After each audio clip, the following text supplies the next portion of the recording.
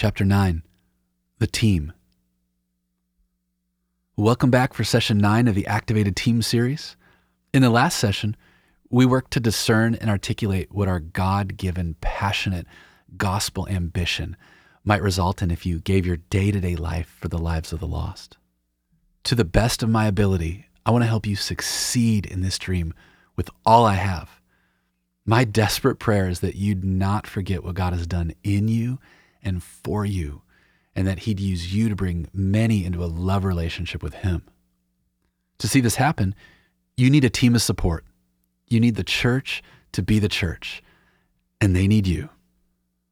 Our objective for this session is to embrace the value of teams and how they help us practice living as true disciple makers. Team 007. Let me start by telling you about my first experience with the Activated Team sessions and how much it means to me. Mine may be a bit like yours has been so far. We started out with 6 people, calling ourselves the 007s, Nick and 5 women, 5 courageous, passionate, God-loving women who raised their hands first and who aren't about wasting their lives. It's interesting, I've found it's often the women who go first in the church for some reason. It was awesome. After just a few sessions together, we were already wrestling through our motivations for mission, confessing how desperately we need to apply the gospel every day, testifying to what God is doing in and through us every time we met, and even in the in-between, connecting online and over the phone. We've gotten to witness one another's risks with those far from God, giving away our identities in the gospel. And we've prayed desperately together for our loved ones who don't know Jesus as Savior. And would you believe it? One of the group members even led someone to the Lord by session 3. God's kingdom welcomed a new member because of this person's faithfulness. Many other conversations with people have been started. People have been prayed for on the spot, and others even joined us at church on Sundays. We've followed up with each other on our I will commitments, and we've been able to tangibly bless and support each other in our unique ministry works. We've even, with joy, gone out of our way to find time to get together outside of our meetings. Sounds like a team, right? This is how we're designed to live a life on mission as the church. I can't imagine not having a team like this. I can't imagine successfully living out my gospel ambition without a group like them. And if I might be so bold, I don't think you can either. I don't think you're designed to. This is how the church should function. This is how the church originally functioned. We're designed to need others on various levels. And in our Western, independent, I've got this kind of culture, we don't instinctively seek this out. But you need it. There's no question in my mind. And I hope you've experienced this kind of interdependence in your group already. Benefits of team. The outline for this Activated Team series has been developed and tested to provide you opportunities to grow with the Spirit's leadership in several ways. My team worked together with pastors and their churches to realize how we could help you go further. In our next session, I'll pull the curtain way back for you so you can clearly understand the various outcomes we've aimed at and the kinds of resources we're committed to providing you beyond this. But for now, I want to talk about what a team provides you and what you provide it. I want to make this case with 5 overlapping reasons. The first, emotional encouragement. You're going to need it. Let me remind us of a passage from session 4. Hebrews 10:24-25 reads, "Let us think of ways to motivate one another to acts of love and good works. And let us not neglect our meeting together as some people do, but encourage one another, especially now that the day of his return is drawing near." Growing is hard. Mission is challenging. Sacrifice is required. You need people to motivate you, celebrate with you, and pick you back up off your back and carry you when needed. When you're in a downpour, you need people to be your windshield wipers, clearing your view so you can drive forward. Teammates are there to encourage us and give us perspective when needed. They can serve as wiper blades, constantly pushing the rain aside so we can see which way to head. Number 2, practical partnership. because you're going to need it. Whether it's someone's innovative ideas or willingness to help you in practical ways. Ecclesiastes 4:9-12 points out, 2 people are better off than one, for they can help each other succeed. If one person falls, the other can reach out and help, but someone who falls alone is in real trouble. Likewise, 2 people lying close together can keep each other warm, but how can one be warm alone? A person standing alone can be attacked and defeated, but 2 can stand back to back and conquer. 3 are even better, for a triple braided cord is not easily broken. For this reason, I hope your team consists of at least 3 people. We need people to get in the trenches with us, to roll their sleeves up and help us reach the lost.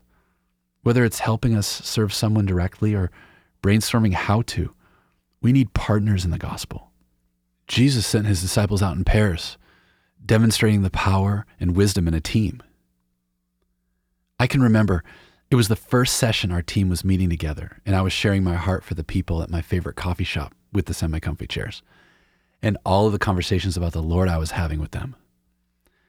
I had started buying these people drinks whenever I was in there, which was generating a lot of new conversations, but it was taking a toll on my wallet. One of our team members jumped in and responded with, "I'm going to send you a gift card with so much dang money on it so you can buy more people drinks." I was so blessed and encouraged by that sentiment. It was only session 1, and she was functioning like a teammate on mission with me. I could share even more incredible stories of teams who have come around a friend or acquaintance of one of the team members, resulting in that person giving his or her life to Jesus. Disciple making in teams alongside one another is powerful. Number 3, active accountability, because you're going to need it. This is accountability to the mission so as not to drift from our gospel ambitions and our attentiveness to Christ. The enemy is a master distractor, and he distracts us with good things. Much of life is about enjoying moments that don't directly involve making disciples. We were created to enjoy God and his creation. If I come to you, however, and tell you over and over again that I'm binging on 74 hours of shows each week, please do me a favor and ask me how many spiritual conversations I've had. I've likely been distracted from enjoying the Creator and responding to his mission. Before we know it, we forget that we're on mission and readjust to thinking we're retired or on vacation or pursuing other self-focused, permissible things with no urgency for the lost. We need helpers reminding us of what's at stake and that we get to celebrate together when we see new disciples made. So, if we say we want to stay in the game and then allow people to help us do so, we get the joy of experiencing the fruit together. As iron sharpens iron, so a friend sharpens a friend. Proverbs 27:17. How many of us have been a part of or even led a small group experience that produced very little life change in us or the other group members, let alone launched people on mission in their community or saw new disciples made? I can't stomach being in another one of those well-meaning groups. There are reasons why those leave us feeling uninspired and produce very little fruit. I don't have time for that anymore. I have kids, so good babysitters are too hard to find and too expensive for that kind of group. I ain't got no time for that. There is a place for groups that meet with different purposes for a time, but we are on mission and we want to remain that way. It's important we talk about what kind of group or team is needed to do that. Most missiologists, people who study the mission of the church, and local church researchers agree that when a small group starts with the purpose of Bible study, community, or fellowship, they rarely get to mission. But when you start with mission as the vision or goal and are led by God's Spirit and formed by his word, you normally get deep community fellowship. A DBS is a great example of this. Maybe you're already experiencing this. I hope you've been encouraged to invite people in your life to read the Bible with you. Likely, you didn't join your activated team so you could find someone to go fishing with, right? You joined it on the heels of your commitment to making new disciples. That's our mission. Session 1 was all about that. And if your group has come together in a Holy Spirit dependent way around that regularly, I'd bet you're also experiencing a sense of deepening community with them. Number 4, prayerful protection, because you're going to need it. You need people aligned with you who are praying you through the battles. You need people petitioning the Lord, interceding for you through Jesus to the Father.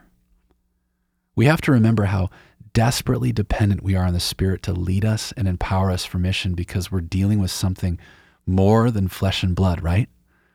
For we are not fighting against flesh and blood enemies, but against evil rulers and authorities of the unseen world, against mighty powers in this dark world, and against evil spirits in the heavenly places. Ephesians 6:12. Again, I can't explain this one, but God does radical things when his people pray desperately. Don't you want radical outcomes? Not everyone is going to join you in praying for the things that you're dreaming of seeing, but your team will. And number 5, gospel growth or heart sanctification, because we all need it. I'd be willing to bet that one of the things you dislike experiencing the most in relationships is when someone calls you out on your unsanctified or unholy actions or attitudes. We don't like confrontation, especially when it pokes at our pride. You might be someone who's quick to get offended at the messenger or the delivery method and completely miss the message. Why would I listen to them? They didn't say it lovingly.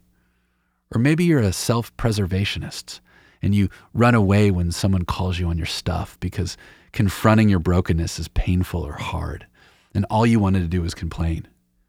Maybe you'd rather live in denial, but that gets you and relationships nowhere. That's an enemy of intimacy. And not addressing our sin can keep areas of our lives locked away from the Lord. But he wants it all, doesn't he? Thank God he uses others who love us to help us get there. The people I'm closest to are the people who will call me out or point me to Jesus with great courage every time I need it.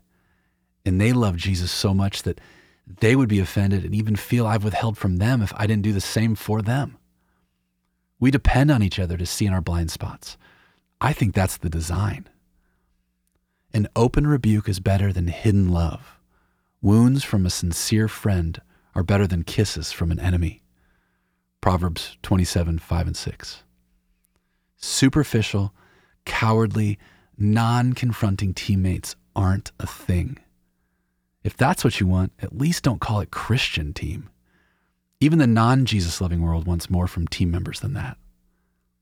Let's remember, as we live from a posture of repentance, allowing our love relationship with God to grow, we effectively love others toward him.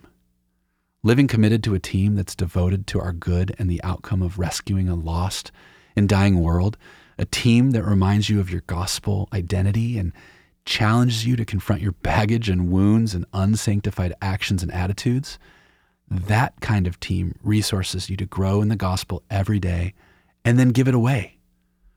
A friend of mine always says, everything we do with others is just an excuse to know and love each other more. And I would add, that spills over into others knowing and loving Christ more. Partnered life is messy. As another good friend, teammate, and mentor of mine says, everything is a provision. Every good or bad moment we receive or create provides us and others with an opportunity for God to do something in us or through us.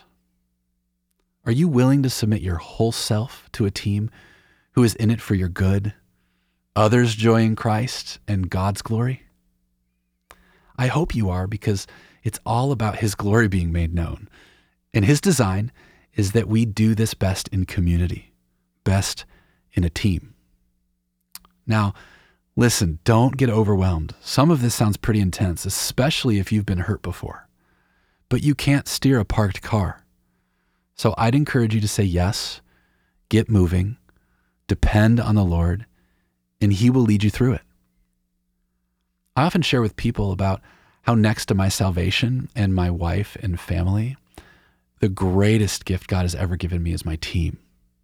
The refocusing team is full of broken people who need each other and help one another stay focused on Christ and the mission at hand. And we have a blast doing it. We often get comments from onlookers at trainings we host or other times when we're all together about how much we seem to enjoy each other. We're all in for one another and Christ's mission. Of course, we have our difficult moments, but we're committed to one another and the glory of Christ, and we want to give that away to you. We are here to help you navigate the forming of teams and the obstacles along the way, seriously, because we know how special and how vital it is. Now, these 5 reasons for teams have been framed around what you need. I also want you to recognize that these are things others need from you too. Others need you to be their teammate for the sake of the gospel of Christ. You've already experienced some of this with your activated team members. Whether you knew it or not, you were learning to function as a team. Each time you met, you were beginning to practice your way there. You've been doing this in at least 10 ways. Here they are. Listening to God's Spirit in prayer together.